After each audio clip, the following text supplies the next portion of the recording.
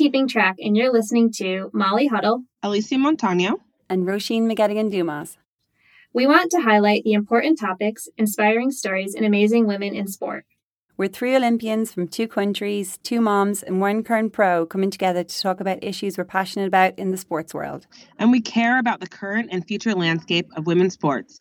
And this is just how we're keeping track.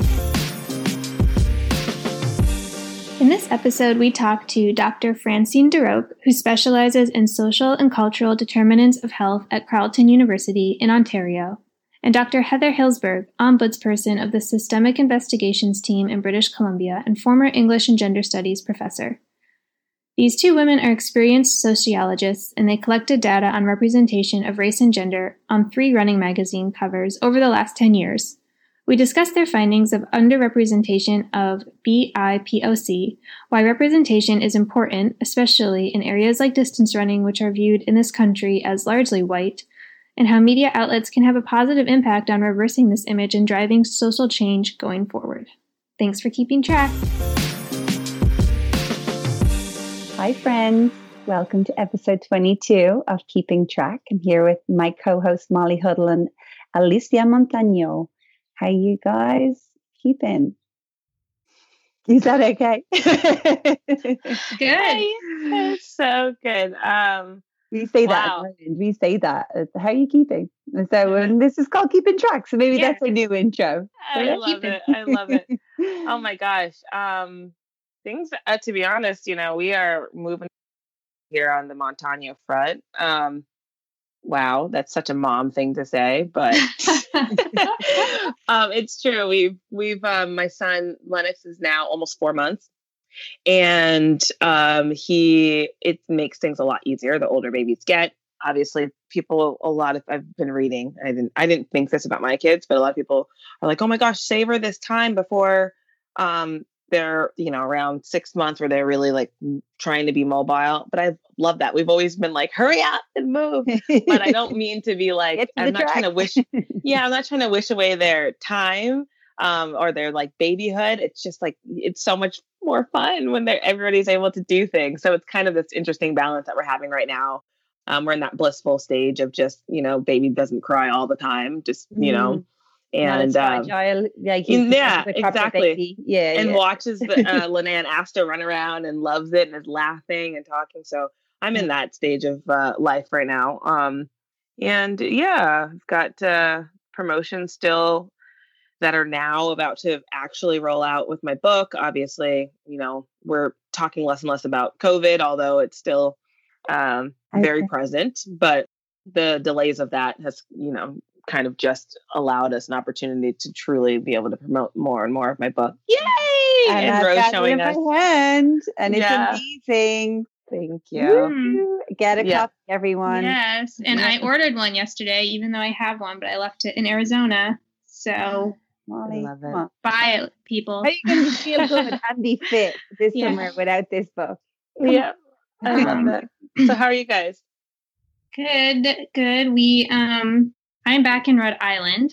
I made it. We did not drive. We kind of panicked and flew. We planned a trip and then realized it was either going to be 15-hour days, 3 15-hour days of driving, or 6 nights of camping. So we were kind of like, let's just roll the dice on the flight. And it feels good to be home, back in the little state of Rhode Island. Yeah. Mm-hmm. And I haven't yet seen Ro. I'm kind of sort of self-quarantining. Good idea. 2 more days here, but then we're close, but yet so far you're only a few miles away right now. That's so good.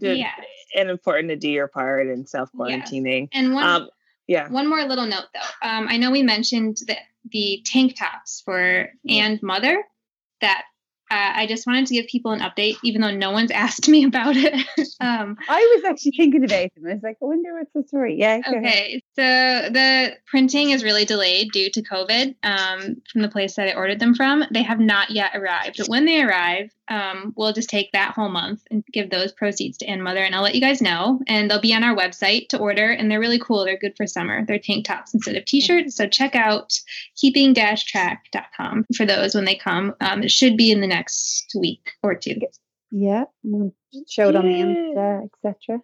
Great. And Ro, the baby's growing. It is.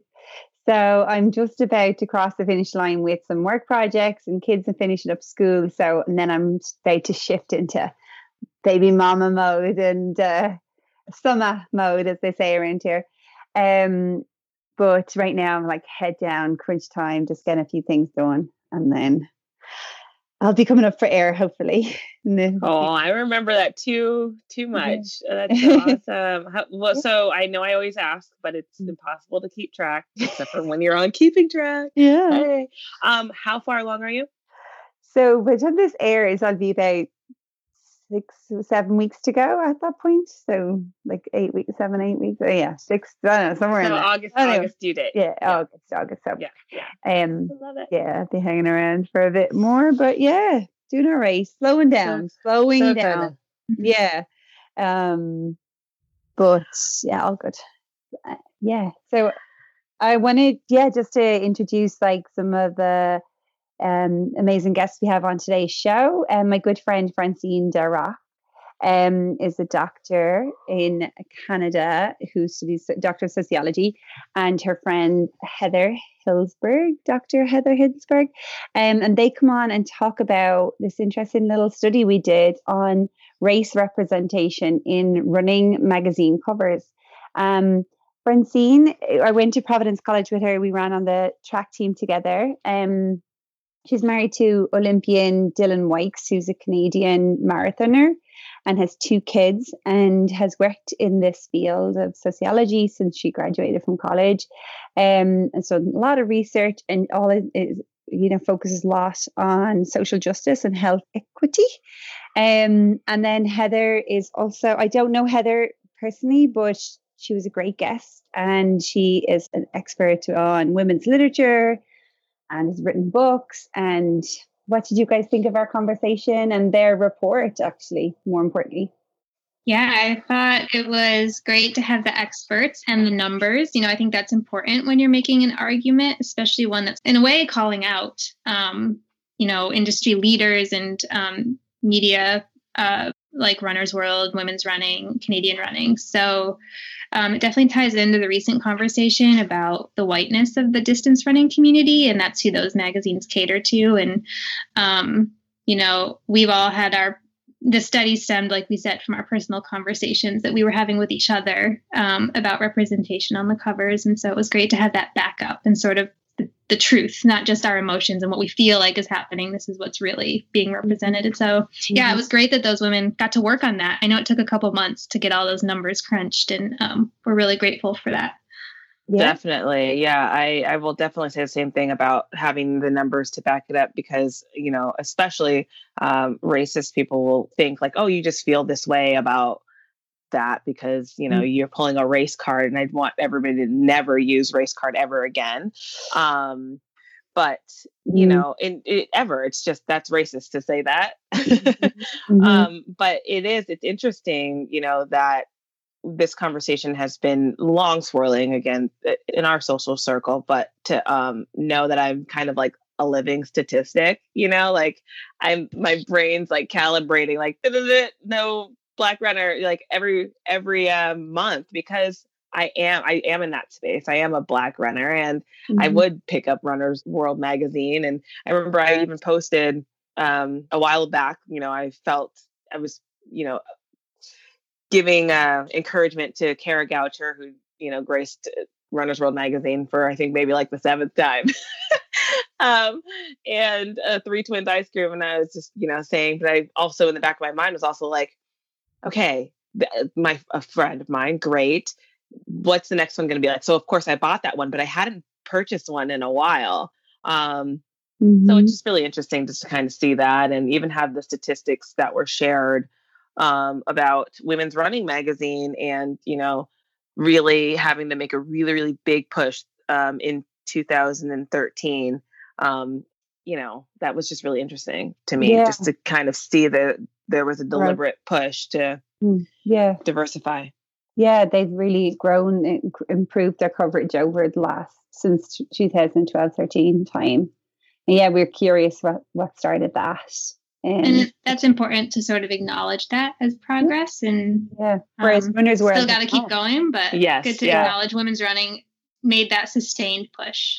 Totally. And it's interesting too to talk about this. Is I felt like in our conversations, I kept mentioning, Runner's World magazine, because, they have all sorts of content that should be in there to help all runners, right? But like, and that's the main one. Yeah, like that's a big magazine. It's in the airport. Like it's a distance running magazine that you can get almost everywhere. Everywhere, right? And but it was interesting too, because I really I was on the cover of Women's Running magazine in 2013, and I always keep my eyes peeled. I just always do.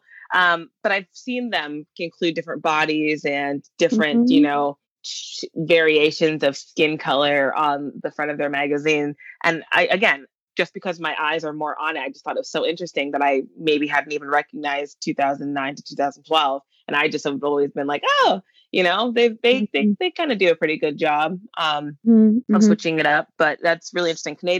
Canadian running. We're also talking to you. And all the magazines they just did a study with 3 magazines. It was Runner's World, Women's Running magazine, and Canadian Running magazine. But I'd be interested in Outside magazine, all the outdoor spaces, all the magazines, but all the outdoor magazines. It'd be really interesting to see what that looks like. And if our listeners are curious, I would challenge you to kind of take a look too and write to the editors. And, if it's something that you see and that change needs to be made, it's really important for us to have representation for everybody in the world to see different bodies in different spaces, because we all belong wherever we want to be. So, when we started this conversation about, maybe exploring the actual statistics, I remember, I think, was it you, Alicia? One of us did a quick Google search on our phone and recorded the Google images that popped up. That was a startling little video that I think it was you made it, Alicia. Yeah. She actually shared that, as well when we shared this report. And it was like, wow, there's looks like very little representation here. And, then we come back a few months later and we have the statistics from the last 11 years from Runner's World. And the key kind of data that's come out of it is only 15% of covers featured a person of BIPOC. So 14.8. Oh, okay. Yeah. Sorry, 14.8. So I can't be rounding up, I guess. Precise. Right. And, we can look at that number and, discuss it in different ways. But over the course of us even exploring this with research, we've had several different guests on who've talked about how that impacts them personally, right? So we can zoom out and look at the research. We can also zoom in and hear the narrative of Marie Hall, that I don't see myself in that magazine, and how important that see it to be it is.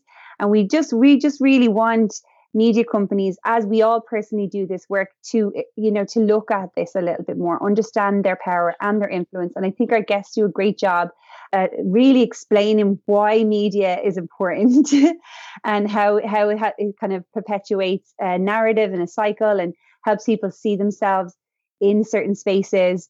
And that's why we explore this. We really want to understand, what is the role of a media company, and how they can maybe look at themselves a little bit and understand that we're all involved in this, right? That we all look at our blind spots, right? We're all doing the work. So get uncomfortable again. Get uncomfortable, but also, I think this is a really important time for people to just look at their circle. I really do think so, and not be afraid to call people out, or the racist people, overtly racist people will come out of the cracks right now at this time. You're going to see it. Some of the things I always think about is, okay, now if Runner's World or, it puts a Black person or, Black Indigenous person of color on the front of their magazine, I always think about their business and how they're going to look at their numbers, how many people want to buy that magazine with a Black person on it, and how they feel about that within their business. I just want for companies to keep doing it. It's probably gonna to have, I don't know. I just think about that all the time because I know I've thought about that in marketing for a really long time of like, okay, that they don't feel like that's going to sell for them, and it might not. But you've got to keep doing it. That's not the point of, helping. Can't just be about bottom line. It can't be about magazine sales. They have to look at, okay, how is this institutionalized racism, and how are we perpetuating that, right? And how eventually their bottom line can be addressed if you're broadening your audience, just because people really apparently bought a lot of the Kara Goucher magazines for them to do like 7 more or however many more. But that's not very creative. That's, you don't know what else could be selling. You don't know what other audiences you could be cultivating. And so I think that's an important twist. And like that, there is, I can't remember the exact term again, but it's like when you know people, then you like them, and then the familiarity breeds popularity. Exactly. Right. Which I don't know if that's the right saying, but like something along those lines. And like, Alicia, just on like a personal note, like I've always said to you and Molly as well, I mean, how many national titles do you have to win, right? Like you're at 20 something now. That's kind of how our conversation started, I think, was just mutually, we tied in also sort of like a sexualization of the person who's on the cover, and how if you, apart from racializing it, you have to have a certain look as a woman. There are, I think we didn't talk about it in the study, but 67% of the Runner's World covers were women, for example, which they tend to sell like sort of the like sports bra, short shorts, like eye candy look because it sells. And it's like, well, you also have to fit into that, even though you run 100 miles a week, it's like you still have to have some some curves somewhere, but not too big, but not too small, but also it's like a whole look. And so we were originally talking about that, and then it spun into how important really the representation is on these covers. I mean, besides the eye candy piece, which is, I don't know, that's why I would buy a magazine, I want to know about the person on the cover, right? So like I'm interested, like what's the mentality of 20 something national titles? Or Alicia, right? Let's look at your career. You've got global medals. Do you have an Olympic medal? I can't keep track of all these upgrades you've had. That's the story. I'm 4th right now. Okay. Yeah, they have a separate case going for that bronze. So basically, So global medals, maybe Olympic medals, several national titles, right? And that's your accomplishment in running the running world, right? But that's not enough to be on a cover, right? Yes. And now then we like look at and say, okay, well, now Alicia is also redefining what, pregnancy and running is like, right? Through your, running at the nationals. And that wasn't enough. And then you not only then did that on a personal level, you also took that to change policy for women runners forevermore, or female athletes across the globe in several different sports. Basically revolutionize the industry on like how the language in professional contracts are for all the budding female athletes forevermore. Like talk about massive change in one campaign. And that wasn't enough. So I'm just like scratching my head being like, how do you not find these compelling stories from you guys? And I know I'm your friend, so obviously I have that side of it, but I objectively, I look at your guys' statistics and I'm like baffled. How does this not warrant a cover?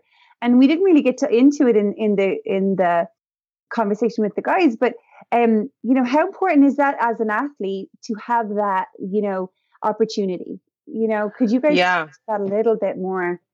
I think I'll go first, and then Molly can say, I think, one, I just want to make this clear. It doesn't have to be me, right? There's so many other Black, Indigenous, people of color that warrant a cover magazine, if we're going to say warrant. And it doesn't even have to be a professional runner, but for us as this part of the business, it is a great space for us. And I know that's part of what they do. They're going to tell also elite stories, right?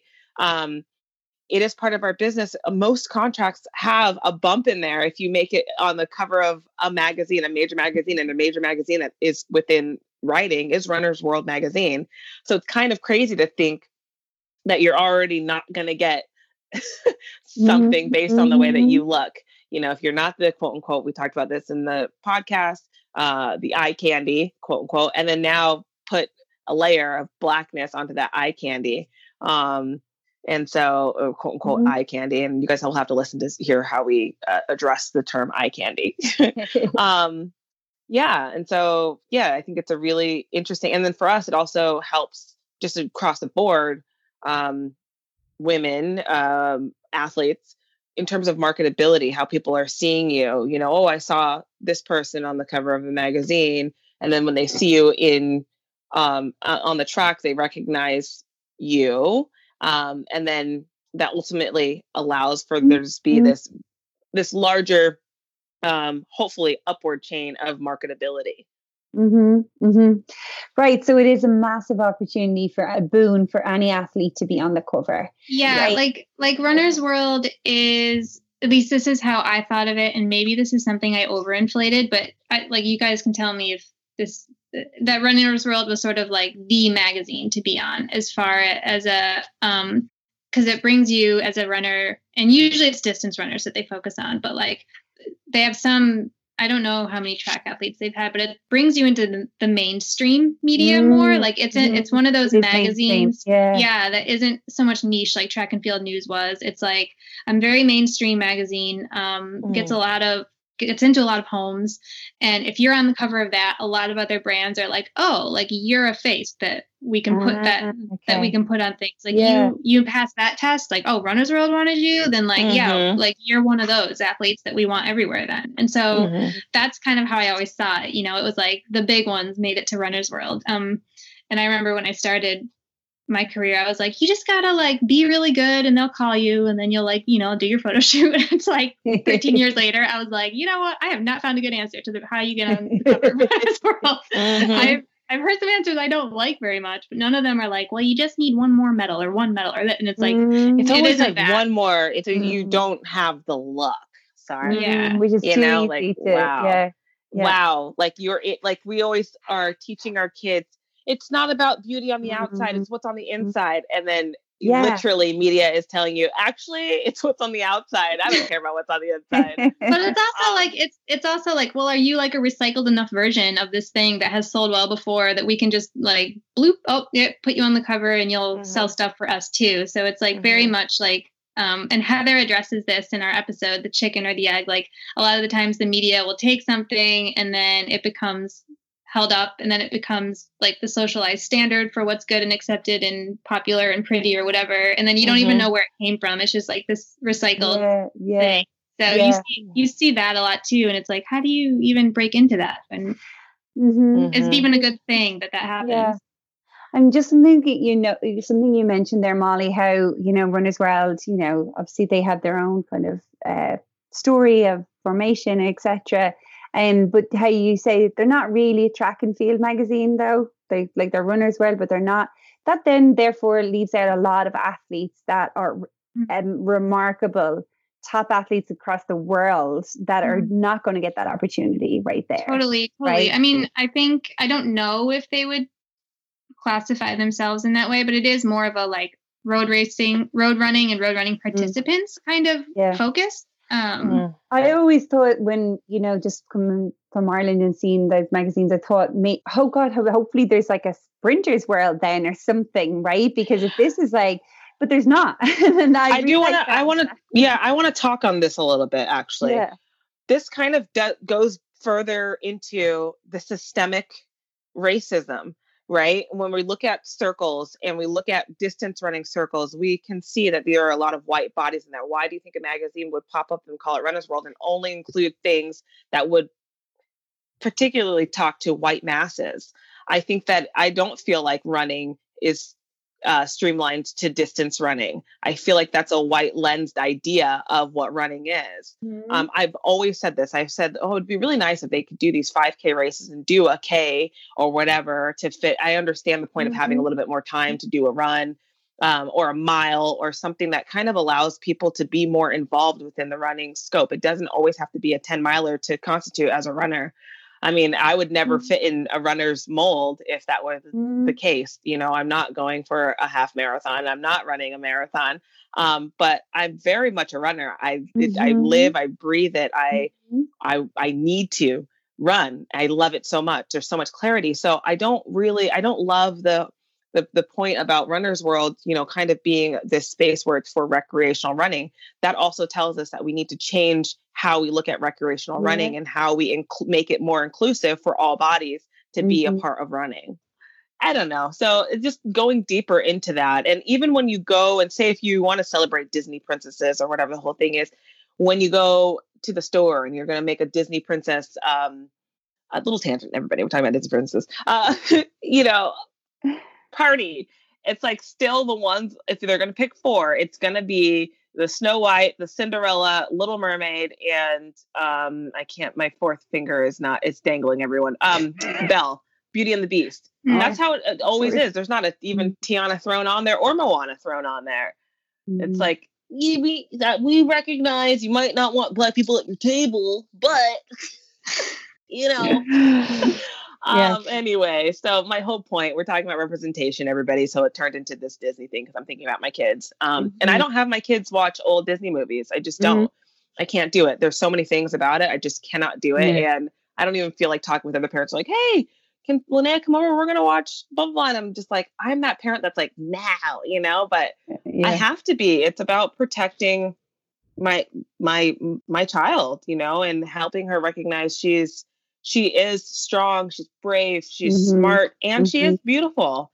You can be all those things, but the media that you're about to watch is not going to let you know that that's a fact for you. It's important. Even how old is Linnea now? She's 5, and she's going to be 6 in August. So she's still so young, and you still, you know, that stuff is sinking into her brain. Like totally. I remember we were talking one day, and you were watching a track meet, and it was the 1500, and she made a comment somewhere along the lines of like, that event didn't have any girls that looked like her, said, so she can't tell us what she said. She said, we were watching indoor, I think it was a New Balance Grand Prix, and she said, oh, now it's the Black girls' turn to run because the 1500 just ran. And I go, what do you mean? She goes, well, the white girls just ran. It was 15, or it was a 2 mile or whatever that just ran. And then it was like the 400. And I was just like, oh, I go, and I don't remember the full part, but that's what she just basically just said. She just said, it's the Black girls' turn to run. And I go, well, Linnea, you know that it doesn't matter what color your skin is and how far you can run or what distance you run. This just happens to be the sample size, is how I've talked to this sample size group of runners. And I said, take for instance, and of course I get on the internet and I pull up, what was the example? I pulled up 2016, 1500 meter. At Worlds, right? Is that what you at used? Worlds? Yeah. Or the Olympic Games. I think it was the Olympic Games. The international. An international competition. Yeah. I was like, take a look at all these runners from all the world. Everybody's, you know, you can run whatever event you want to run. And I was like, and you know what, Linnea? You could even run the 2 mile one day, you know? And she was like, oh yeah, like that girl looks like me. And she was just pointing all the girls that looked like her that were running in distance event. So we can't do anything about what's actually like she's really seeing. This isn't like a fake media, you know. No fake news here. There's no fake news there. It was actually what was it literally was a bunch of white girls that were running. It was because it was an American indoor race. And so that's our demographic. That was our sample size. And I don't know, it was a full lesson for her. And it also just made me want to be even more, I mean, I don't know how much more intentional I could be about running, but taking her on the runs on my off days, because I'll do something, you know, else.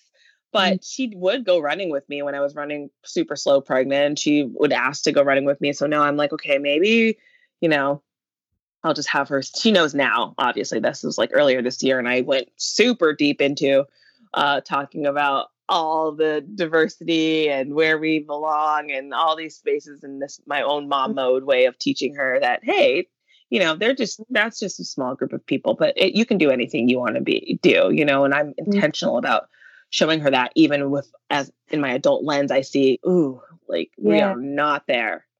Mm-hmm. So, and Elise, that reminds me of like some of the things I'm seeing recently on social media about sometimes the work that Black mothers have to do in order to kind of offset like the cultural representation or like the messaging from the media, etc. That you have to do a lot of work, to, for your own, obviously as a parent, you do that anyways, but it seems like you have to double down and like, hey, don't take that as like the grain, don't take that as the truth, don't take that as the truth, right? Listen to me here, zone in here. And that there is another layer of like that emotional labor that you have to do. Mm-hmm. Mm-hmm. Yeah, you said it. Mm-hmm. All this stuff, it's so deep. It's so deep. And I'm happy to be having this conversation. To be honest, I feel a lot of relief in having these conversations because it's felt like back of the mind conversations you can't really have with white people. Like that's a book, mm-hmm. Yeah, it's not really for everybody, but it could be. It could be a book. It could be your next one. Yeah. But I have been able to everybody have it with my white friends, even if it's relatively uncomfortable. I've kind of always, mostly in my adulthood, been able to point out, to be honest, this is what I see here, and I hope that it's microaggressions, right? That that are just people like, oh, I'm not being overtly racist, but there's like these little microaggressions that we have to call out. Well, Molly, want to take us away? Yes, we have talked almost as long as our guests will talk. Oh, but no. here are our two ladies, Francine Dirac and Heather Hillsberg, our experts. They're doctors, they're experts, and they're talking about their study that they named. What was the name of it again? Racing for Representation. Thank you. Mm-hmm. There we go. Thanks, guys. Let us know what you think. Hello, welcome to Keeping Track. We have some special guests today. We have Dr. Francine Dirac, who is an assistant professor in health sciences at Carleton University. Her research focuses on equity-oriented health promotion when populations experience marginalization. Her current research aims to address inequities in physical activity for pregnant women and parents with the goal to improve quality of life and overall health. Her research also examines gender in sport, including female distance runners and their experiences of pregnancy. Overall, her research is committed to social justice and health equity.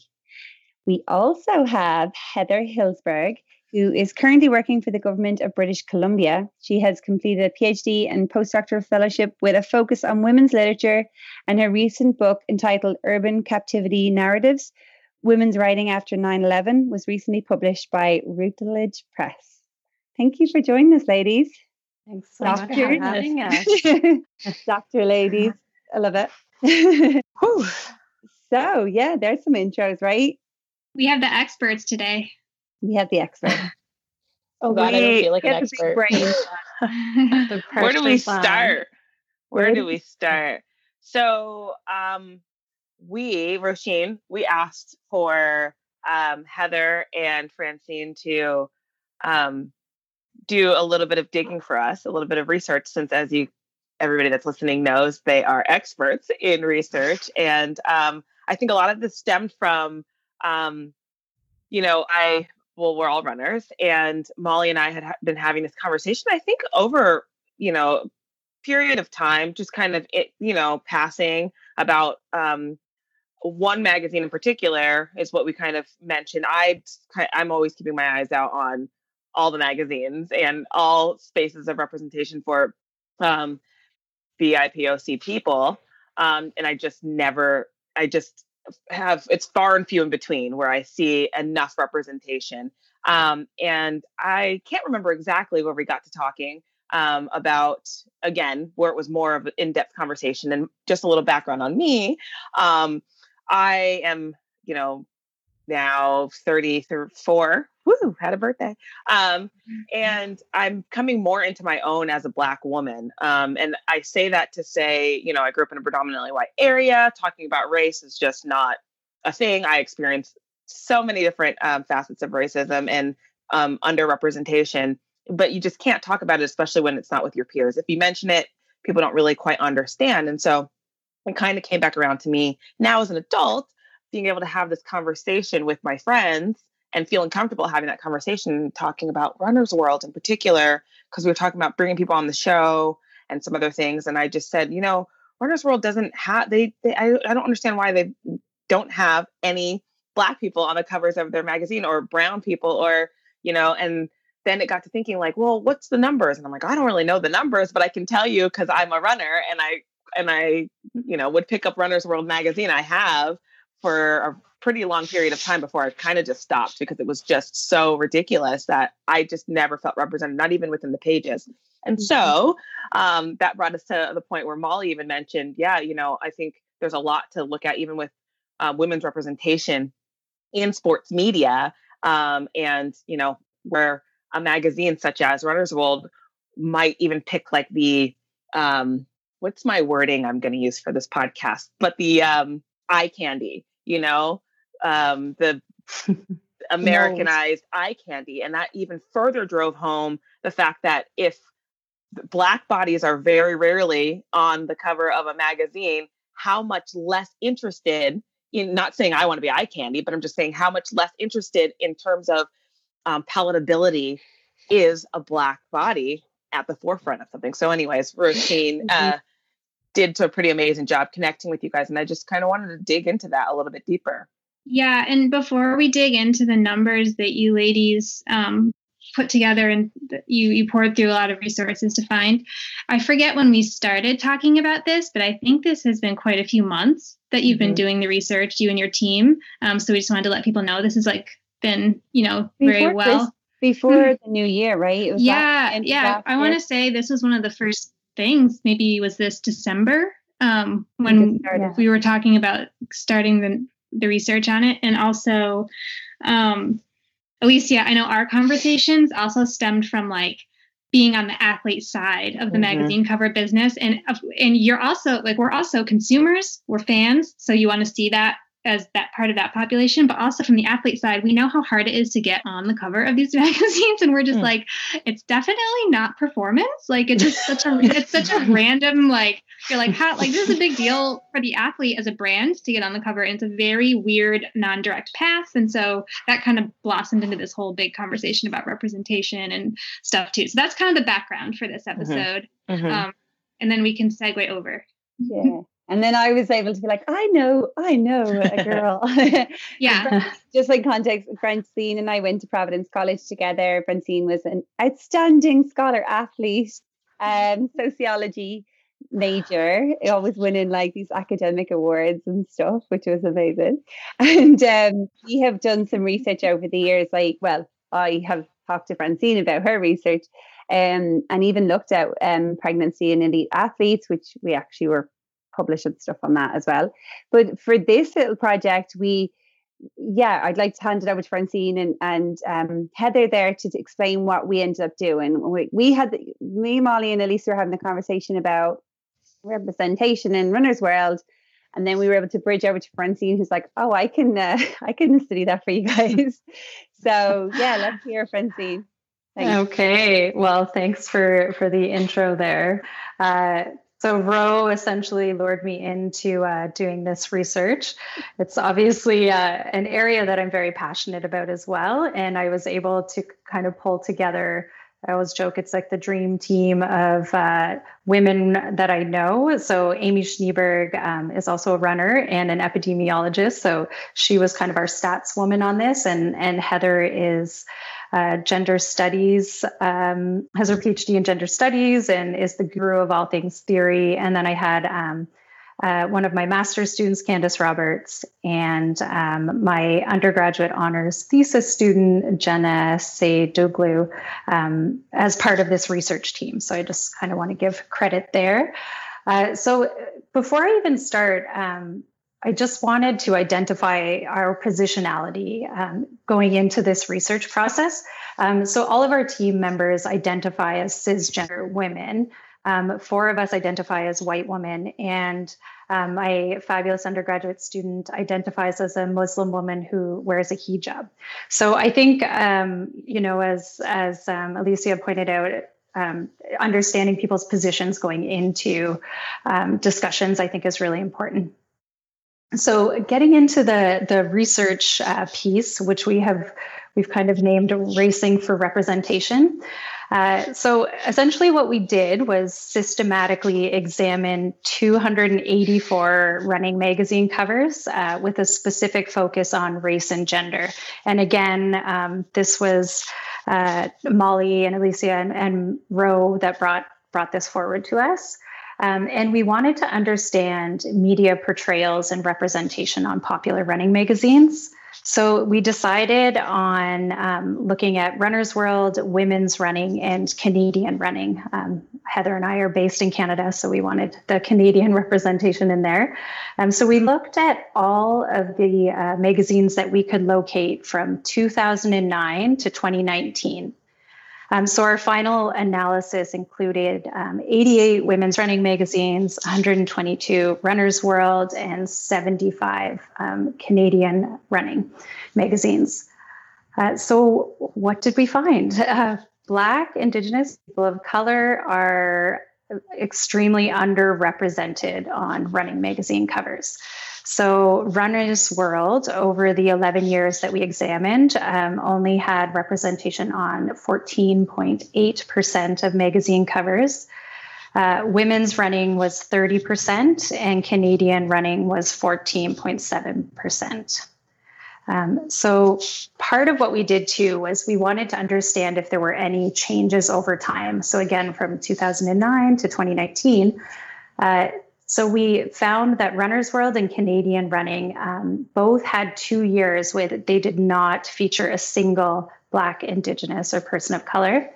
And we saw no meaningful improvement in representation over the 11 years. So what was interesting is that women's running did not feature any Black, Indigenous, or women of color from 2009 to 2012. But what we saw starting in 2013 was a meaningful and sustained increase in diverse representation. So from 2013 to 2019, 40% of the issues that they released during that time featured Black, Indigenous, or women of color. Which does that line up with the percentage of the American population that is also BIPOC, or how do those numbers line up with where they should be? Basically, that's always a question. Where they should be. Yeah. So there's definitely not. It doesn't match the representation within each country. I'll have to peek at my notes here to see what the. So in the U.S., I believe that approximately 40% of U.S. based on census data would be identified as visible minorities. Mm-hmm. So no, Molly, to answer your question, it does not for both. Wow. Okay. So there you have it. I think you lost you there. Sorry. That's interesting to know about. Women's Running magazine and their meaningful and sustained, increase of Black, Indigenous, people of color. Because I wonder if it has anything to do with also just the awareness around. I don't know. We had Obama 2008 to 2012, and just recognizing how important that was and how big it was, especially to the world, but to the Black community, to be like, oh my gosh, we have a Black president of the United States of America. I think. And then in 2013, I was on the cover of Women's Running magazine, and it was so interesting to me because as a consumer, I did also think the same thing about Women's Running magazine. And then I felt like, oh my gosh, I have an opportunity to be on Women's Running magazine. We are turning the tides are changing. We're turning a new leaf, whatever all the things you want to say about that. And I did recognize even just in bodies, different bodies on Women's Running magazine. And that is so meaningful. It is so meaningful to just have we're talking about this now, a deliberate and intentional, push to be more inclusive and sustained inclusivity. It's kind of what we're talking about in terms of the race, where people are, really trying to take a deep dive into their own implicit bias and letting people know, hey, this isn't a sprint. This is not going to be done tomorrow. It's not going to be done next week. It's not going to be done in the year. It takes constant work. And so that's just, basically I'm coming on to say, like, that's really interesting. And 2013 was the year that I did have an opportunity to be on the front of that magazine. Brilliant. Yeah. And we also talked about, how, it takes individuals doing this work and kind of exploring their own biases and how that shows up. But yet also that media companies have to understand their role. And Heather and Francine, could you guys speak to that? Like, how important, is the media? And we've had some guests on the podcast who've talked about how they've kind of like been the media's turned their back on them, or they've been treated unfairly, or that they don't even actually see themselves in these magazines, so they don't even bother buying them, right? So curious, from a sociological perspective, how important is media coverage, and how does that trickle down to, how people see themselves and maybe kind of identify themselves as a runner, or say, oh, that magazine's for me, or how important is that? I think that's a really important question, because and I think as like for Francine and I, like as social science and humanities people, we're always kind of having to justify, like, why is this important? Like, why representation? And I think as far as the media is concerned, there's a really important like dialectical or back and forth relationship between how we as like a dominant American and Canadian population understand our reality and how we make sense of reality. So the media kind of communicates to us what's normal, what's desirable, how people are supposed to act, how they're supposed to be in the world, like what their roles are in the world. So we learn that. And then as we internalize those, those messages, then we tend to produce more media that is reflective of our reality. So it's almost like a chicken and an egg, right? It's hard to determine who is influencing who at each kind of point in the way. They're just kind of always circling together. And so if we think about running specifically, the lack of representation communicates to us, as consumers of running, as running fans, that racialized women don't belong. Like running, as far as representation in these magazines goes, means that, Black women, quote unquote, don't run or shouldn't be running, or there's something strange and unusual about this phenomenon. And I think a good example of that is I was really struck by Marielle Hall's article a couple of weeks ago about why she chose to go to the University of Texas, just to finally be among peers who are racialized and who understand, all of the implicit racism that she's been getting as a Black long distance runner in the United States. And so I think that there's that kind of part. It shows us how we're supposed to be in society. And without representation, it almost comes to feel like you don't belong in that world. And why would you consume media that's implicitly telling you that you don't belong here? So it's the same across gendered lines. Like if there's no images of women in these running magazines, it communicates that women's running isn't important, that women shouldn't run. If there's no people who are members of the LGBTQ community, then that communicates that running is not for them. And I think about some of the commentary about that kind of iconic photograph of Alicia when she ran, was it the World Trials or Olympic Trials when you were pregnant? I ran at the USA Nationals. So it's kind of like a trials to make one of our world championships. Okay. And some of the just some of the commentary on that blew me away because one, it shows that people don't understand that whatever time you ran is not a significant effort for one of the best athletes in the world over that distance. But I think it also shows that conception of how women are supposed to be, like you're this delicate vessel that heaven forbid you set foot on the track. Like that's taught and reaffirmed to us in part through media. And something Francine and I have been chatting about as we kind of saw the numbers and were then unsurprised by the numbers is that there doesn't seem to be any real discussion. Like representation is good, but there's no real discussion, it seems so far in any of these magazines about the experience of what, racialized friends of mine will call, running while Black or competing while brown kind of thing. And so I think the example of Ahmaud Arbery, for example, shows that running while Black in America is a phenomenally different experience than running as a white middle-class person or running as, what you've termed like, and I think aptly termed like eye candy. And so representation is good.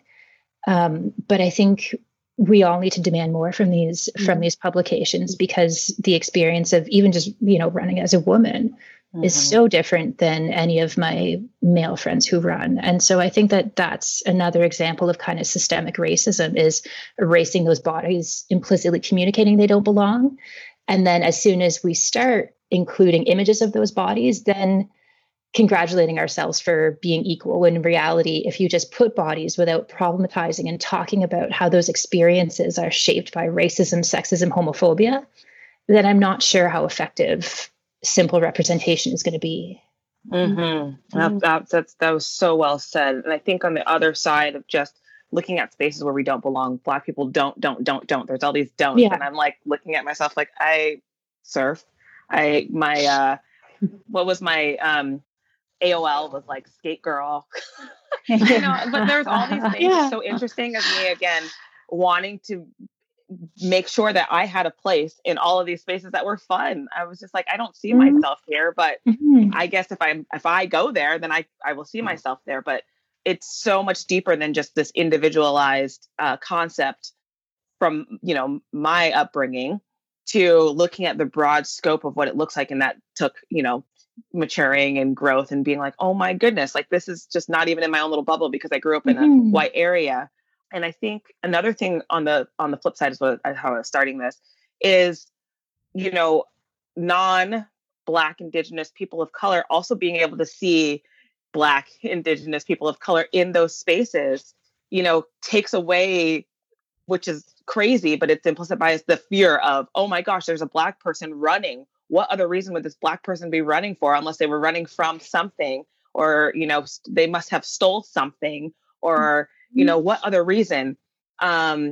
Or to also look at, on another side, a Black Indigenous person of color, and to think only this person is running if they are a professional athlete. That's the only reason this person can run. And it's not a recreational space for you. Like, that's the only way you can do it. And I think it's just really interesting for parents or, everybody in their own circles, just to really think about what they're showing their children. And I've said this again in multiple different podcasts. I've said it on my own social media platforms, but it just goes to show that it isn't just our eye, like I'm saying our Alicia, a Black woman, once a Black kid, our eyes, it's also, white children's eyes and what they see and, how they take that into their adulthood. And it's just so deeply ingrained. It's so deeply ingrained.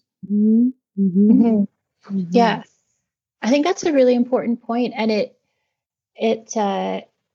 oh gosh, you know what? Sometimes whatever I'm going to say just falls out of my brain. And that was story. I was going to say a common argument I feel like for this kind of lack of representation is, oh, well, because there aren't enough Black runners, that magazine will not sell. And I feel like it's important to talk about why that isn't a good reason, because, like you were talking about, there's a whole larger responsibility for sort of putting the messaging out to make other people feel more welcome in that space, to show white people, like Alicia, what you just said, that runners look like all kinds of people. And also it is the chicken or the egg, right? So if you are business minded, like, why are you narrowing your market like that? Like, why are you only advertising to a small section of people? So I feel like that's something you see in like the comments section a lot in these arguments. If you guys want to address that or have any numbers behind that, let us know. Well, I think I think the idea that there's no racialized runners is a bunch of nonsense. And I think the huge outcry about the attempt to cut Brown's track team, or Brown University's track team, is a great example of that. Like, track is hugely diverse. And it's interesting to me that the eye candy, I love that term, that you see on magazines that purport to cover running really are only covering, in my mind, the, stereotypical long distance runner's body that is like hegemonically attractive to a certain type of audience. And it erases all the diversity that you see in sprinters, in long, in the walks, even. There's all kinds of different bodies. And it seems, I think Molly is absolutely right. It's really limiting. And the underlying message of like, we need a beautiful body to sell this cover, and this is the beautiful one. And it's like, well, no, there's a lot more beautiful ones if you're going for like cover appeal. So it's sort of all these other messages too, like, well, this is beautiful. And it's like, okay, if we're going to use beauty to sell, like why don't we diversify that? Yeah, absolutely. And I think, sorry, I just remembered what fell out of my brain, but I think a lot of if you think about the ways that representation is happening, like right now amidst kind of our political moment of of widespread protests against police brutality, it's interesting to me the types of coverage and kind of the tropes that are starting to circulate, of like Alicia said, like Black people framed as criminals or Black people acting violently, or why else would a Black person be running except to run away from the scene of a crime. And I think because watching that race that I mentioned, Alicia, had such a strong impact on me, because that was the first time I really like delved into the comments and really saw how these racialized tropes keep operating. And so there's some really interesting books out there that talk about how Black women tend to be framed as a number of stereotypes. So there's like the bad mother, the welfare queen, and they completely erase, they're just a bunch of racist nonsense that we need to abandon. But politically, they've been so instrumental to passing things like welfare reform, prison reform, that ultimately further disadvantage anyone who's racialized, and especially Black people in the United States. And so I was so struck by that image. And all of a sudden, instead of being this powerful woman who, effectively went for a jog for 2 laps to show the world that you can be an elite athlete and a mother, all of a sudden it became this discourse into like, who gets to be a bad mother? And I'm convinced that those narratives stuck in that way because they're so, like, politically, they've been so effective in the United States to disempower people of color. I feel you on that. And what I found really interesting, just to kind of talk about the pregnant running, side of my whole story, is how it was this whole, national debate about, me running in pregnancy and what that meant and why did I do it? And I'm just like, why not? And it's just kind of like, to me, I'm going for a run because I can. But then to have it flip to a white blonde runner who was also pregnant and running just a year or two after me, the first time I did it. And how she, got this series on ESPN, Run Mama Run. And it was like trying to tell this glorified story of this pregnant running mom, like it never had been done before. Can she do it? And I thought it was just really interesting. Like now I know what I thought about was, okay, well, they didn't have like the backup behind me running or whatever the whole thing is, but it always turns into how can we make the heroine a white body because this Black body won't, we're not even going to interview her. We're not even going to talk about how she felt about, this person running or include this part of the story within it. It's just going to be, we need to make her the hero because we can't possibly have a Black person, the hero in this situation. I don't know. I guess I'm giving you guys my own anecdote. But I think that anecdote, and I know as researchers, we can't just take anecdotal evidence and say see, but I think that our research is confirmed by anecdotes that uncoincidentally, it seems like every racialized runner has. Yeah. Wow. And Heather, I was just going to say, you were saying how in the representation up until this moment in time has been, even if it's been there, hasn't been kind of, I don't know, is the word authentic or hasn't really actually been effective at representing race or diversity. But recently I read some articles, maybe it was at Sports Illustrated, where we had all the track athletes talk about what it's running to be a Black runner. Was that Sports Illustrated, Molly? Yeah. And New York Times had an article about running while Black. I know Tiana Bartoletta has had some amazing blogs about her experience running while Black. And Alicia, we talked about in the last couple of podcasts, things that you were not really aware that you were doing, but when you read Tiana's blog, you're like, oh, I do that too. And all of these experiences that BIPOC people have, always had while running had completely been ignored until right now. And now we're all what's that like? And oh my God, is that really happening? And you know what I mean? And what do you think, do you think this is like, it's going to be a change now? Or do you think that this is just, like, I'm just wondering how those kind of this new way of being like, oh, we realize this is an issue, that racism is now a public health crisis. Do you think that could change some of the conversation going forward? Or else, like, it seems like a lot of corporations are kind of starting to like, oh, how can we do more? Like, let's look at, they're all kind of jumping on this. Does that make sense? Yeah. So do you think that this is an opportunity for them to be like, actually look in the mirror and say, oh, we need to understand this. Maybe I don't have a bias, but maybe a company communication wise we do, or, take more responsibility for their powers. Do you think this is going to happen? Do you think it is happening? I don't know, Francine, what do you think? Yeah, I was just going to say, I think we are at a critical turning point. I think this is not new to Black, Indigenous people of color. It's not necessarily new to critical researchers, but it's new to sort of the broader white population. And I think it's really a critical time for people to act.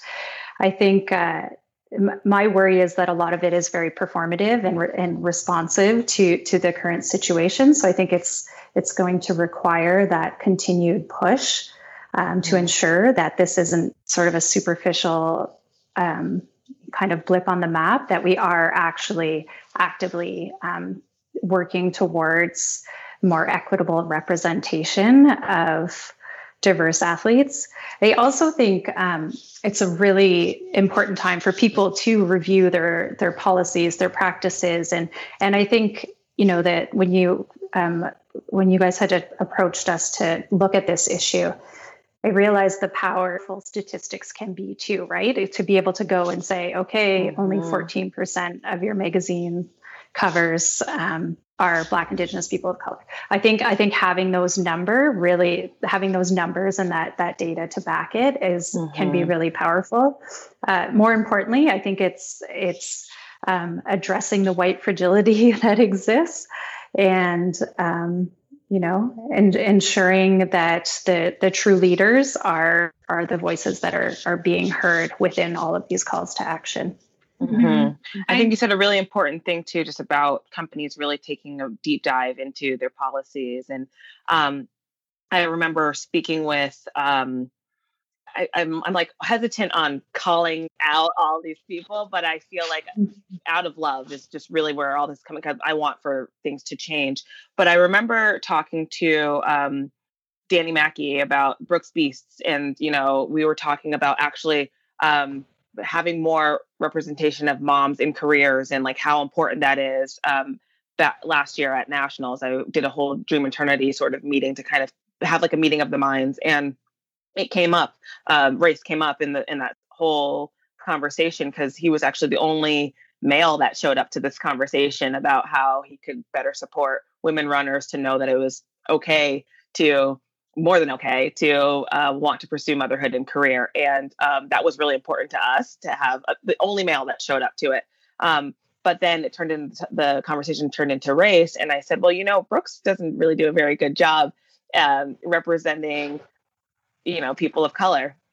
And he talked about how, the way that we pick our team is based off of the top whatever at NCs. And I said, well, it seems to me that you're going to need to change your policy so that you guys can make sure you diversify, and that, that will in turn allow for more Black and brown people to see, oh, I can also do this in collegiate running as well. It's so deep. So I guess I'm kind of just saying like how deep that it goes. And, the need for policy change is just one piece of it. But another thing I wanted to say, and then I'll run away, is if while companies are making this big push to diversify and include, more Black, Indigenous people of color within their workplace or on their magazines or within their media, whatever it is that they do, I think it's really important for companies to remember, everybody that's, trying to make this push, to remember to pay Black, Indigenous people of color. This is not slave labor. We don't want to be doing this work for free. to make your company look better or more marketable, or especially at this time. This isn't a trend, and this isn't the happening thing right now. It's life or death for us. Mm-hmm. Mm-hmm.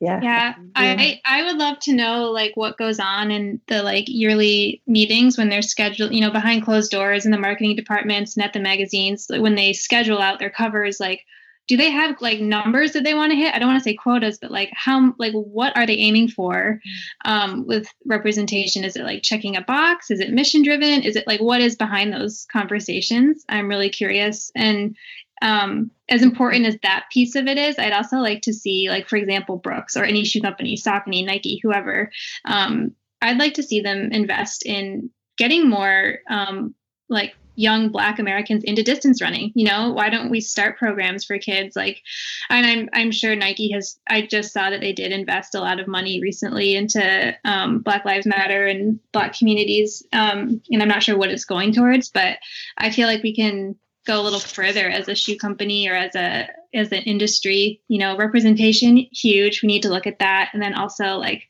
well, why isn't there more, Black people running? Why, like, how can we introduce that? How can we actually like introduce everything that sport has to offer to more people? So they need to kind of be more accountable of their power and influence in that way.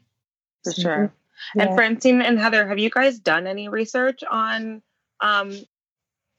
business practice and, the question that Molly had about, how did they come up with numbers, or how do they help diversify the workplace? No, not like I've read some in other, in other fields, but never. Yeah, I don't know anything about how it works in running. And it may be there's no standard, but yeah, if anyone knows, shoot us a comment. Next podcast. I wanted to note something that was also said in just your write-up, if that's okay. Yeah, of course. Okay. I was like, wait, hold on. Yeah.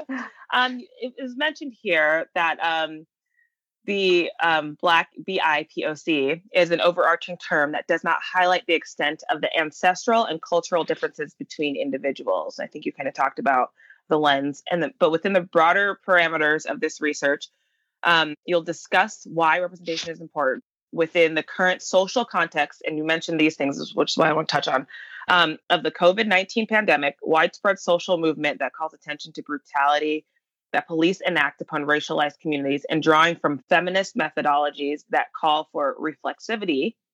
You also stated that in this research, you'll use critical race theory and post-colonial feminist theory to problematize our practice of categorizing cover images based on race and gender in this study. I know I just kind of read that whole thing for everybody because I want you to digest it. You can hit rewind a couple of times, but there are important subjects that you kind of tied to this. And I'm curious if you can elaborate on, mentioning the COVID-19 pandemic, all the things, feminist methodologies, post-colonial feminist theory.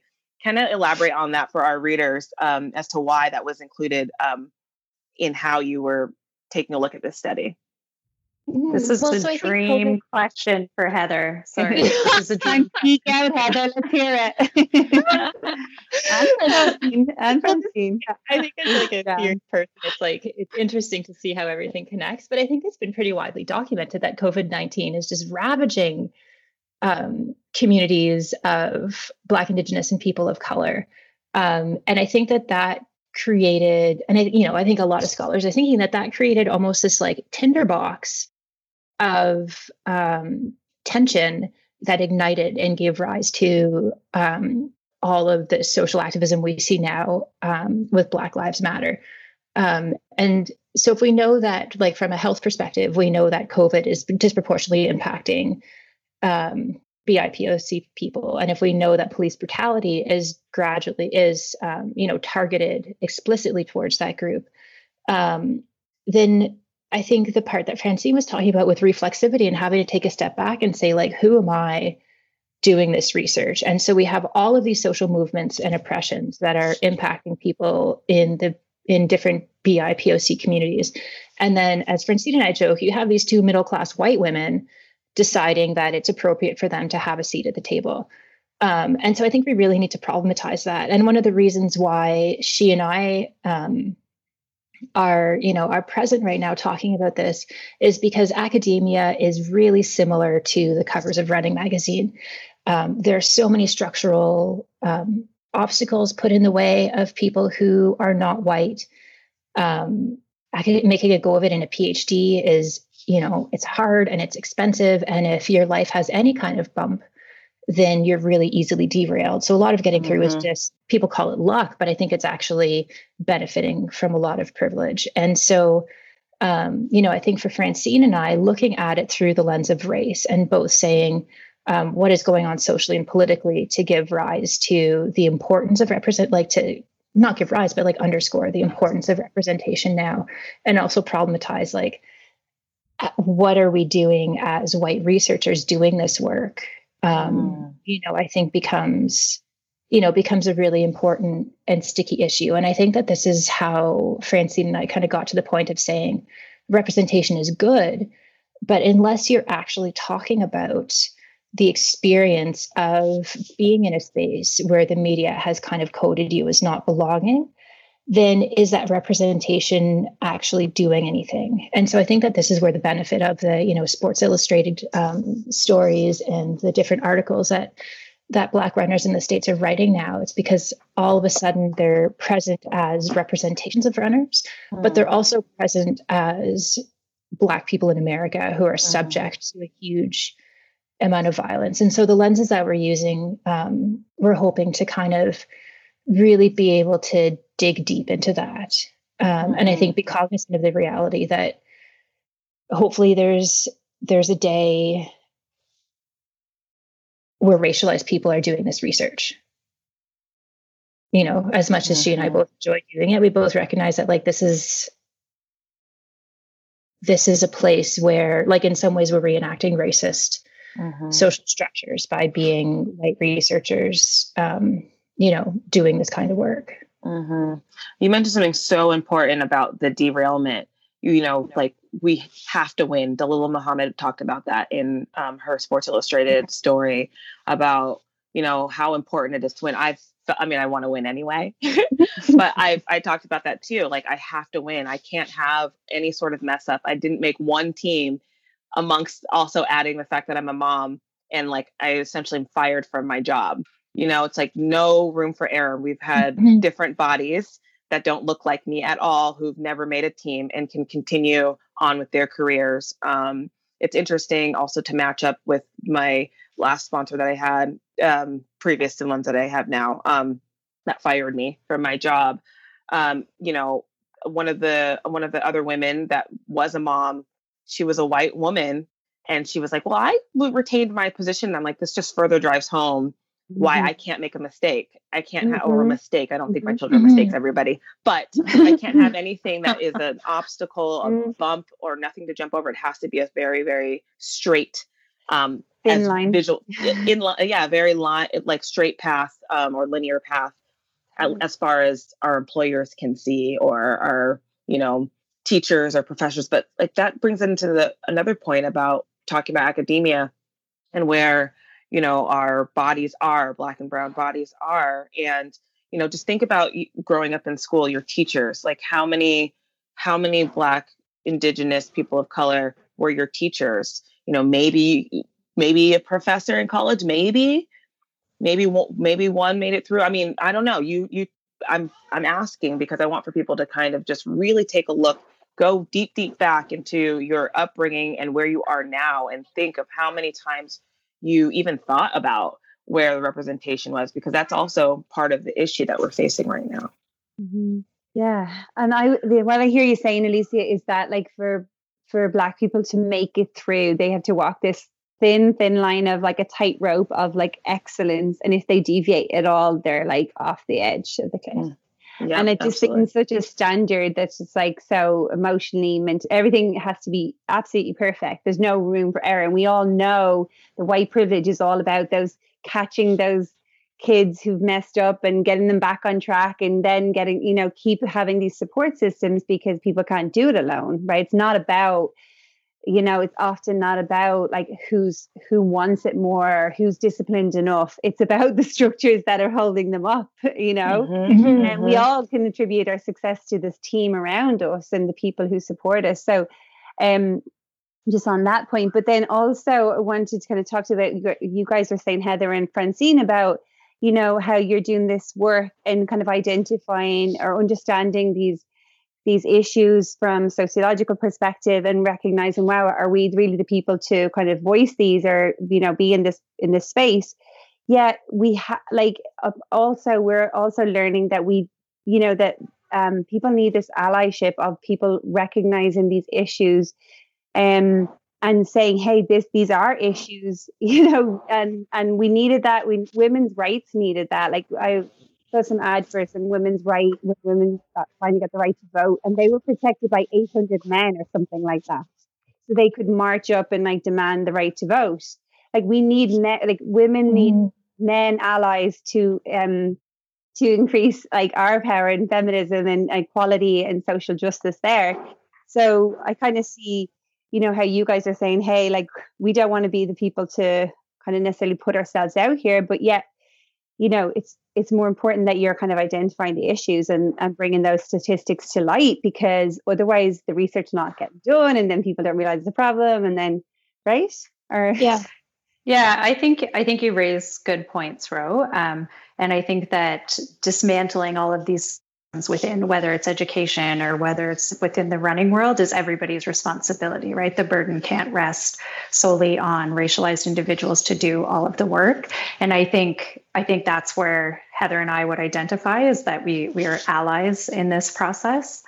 The other thing I would note in terms of, like, personally speaking, the research that I do is I'm a community-based participatory researcher. So it's essentially shifting the power and the structure of who can do research and what sort of valid as research outcomes and processes. So I think that's also another way in terms of like challenging educational systems and sort of research strategies to address inequities that exist, whether it's in health or sports.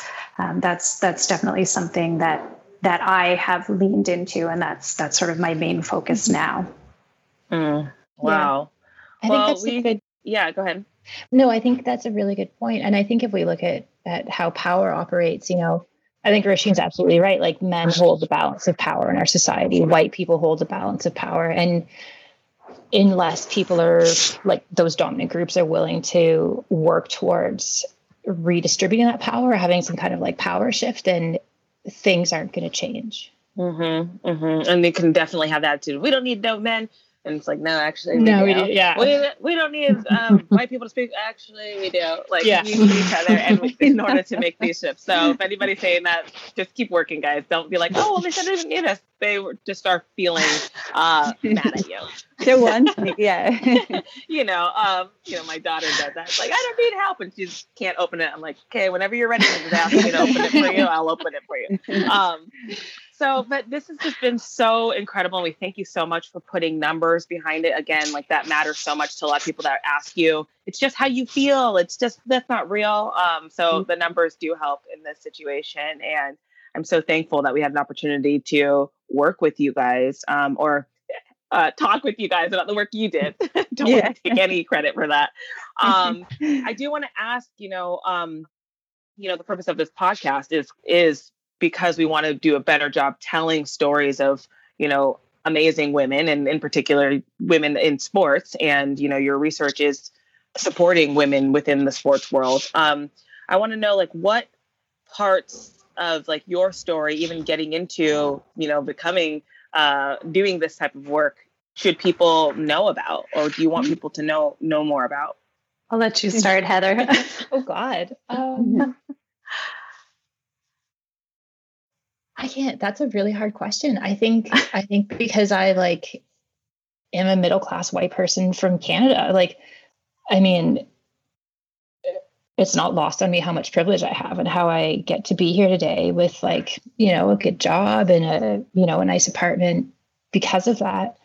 And I think something that's been useful to me to think about is that what I did notice over the course of my studies was huge amounts of sexism, whether it's in the classroom, in curriculums where there's no female writers, where you have to make a case in your research why it's important to talk about female writers, as if it shouldn't just be self-evident the way that talking about male writers is. Everything to like going at the bar and having a man explain your research to the group, having, like all those types of things. And so I think whenever I get so frustrated and I think like, well, enough, I try to catch myself and think, now imagine if you were a female and racialized. Imagine if you were a female and, a member of the LGBTQ community, like how much harder would it be? And so to always keep those things in mind when I'm talking, and getting the chance to occupy space, like who else is at the table who might not get to talk, and I think that one of my hopes for this research project and for like our political, I guess like what's going on socially and politically now is that like people keep telling their stories. My hope is that like social media platforms and magazines are just going to be flooded and flooded and flooded with all of these narratives, to the point where like that could be the content of an entire issue, because for so long an entire issue has been about like white people things, or things that are socially coded as things for white people, and so I think that this is a huge moment for a pretty significant change, although like that was a pretty big digression from your question. It was great. It needed to be said. Thanks, Heather. Yeah. And I think for me, obviously, recognizing that I'm also in a position of privilege and somebody who's enjoyed sport and athletics, and it's brought so much into my life. I always, I recognize other people experience a huge number of barriers to accessing sports, even something that is as accessible as running, right? There's not a ton that's required. But I think, slowly over the years, I started doing obesity research and then physical activity research, and it's really shifted towards, social justice and physical activity and community-based research, which, is unapologetically political. So the whole goal is to do the research and then try and co-create or co-impact change with the community. I saw a great quote the other day, and I just finished teaching a health and equities course yesterday, and I ended with, I want to use my white privilege to end white privilege. So that's part of the goal. Well, thank you so much. This has been, I feel like we can stay on this forever. I really do. Okay, maybe not forever, but for a much longer time. And ladies, really quick, before we sign off, Lisa, you asked, is there anywhere we can follow your work? So are there websites, books, papers, anything that public could access? I know with academia, it's not always super accessible, but anything like that you want to lay down for our listeners? I feel like Heather and I are similar in terms of not being big self-promoters. We're begging you to sign my college website. Yeah, I did my university. I do have a health equity website at Carleton University, so I can share that with you folks after. And we are hoping that we will have 2 publications drafted by the end of the summer based on all of this work. So, yeah.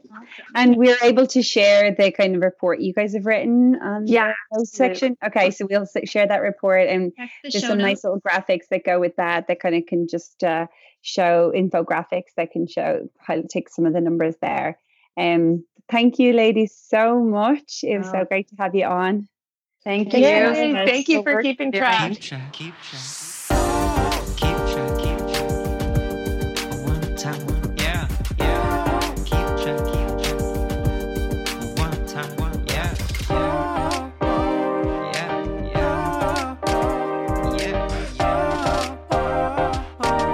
Keep track. You already know what keep track.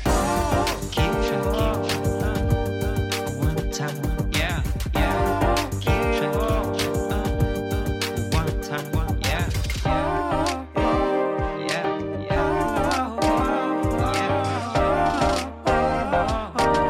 Keep track. You already know what keep track. Keep track.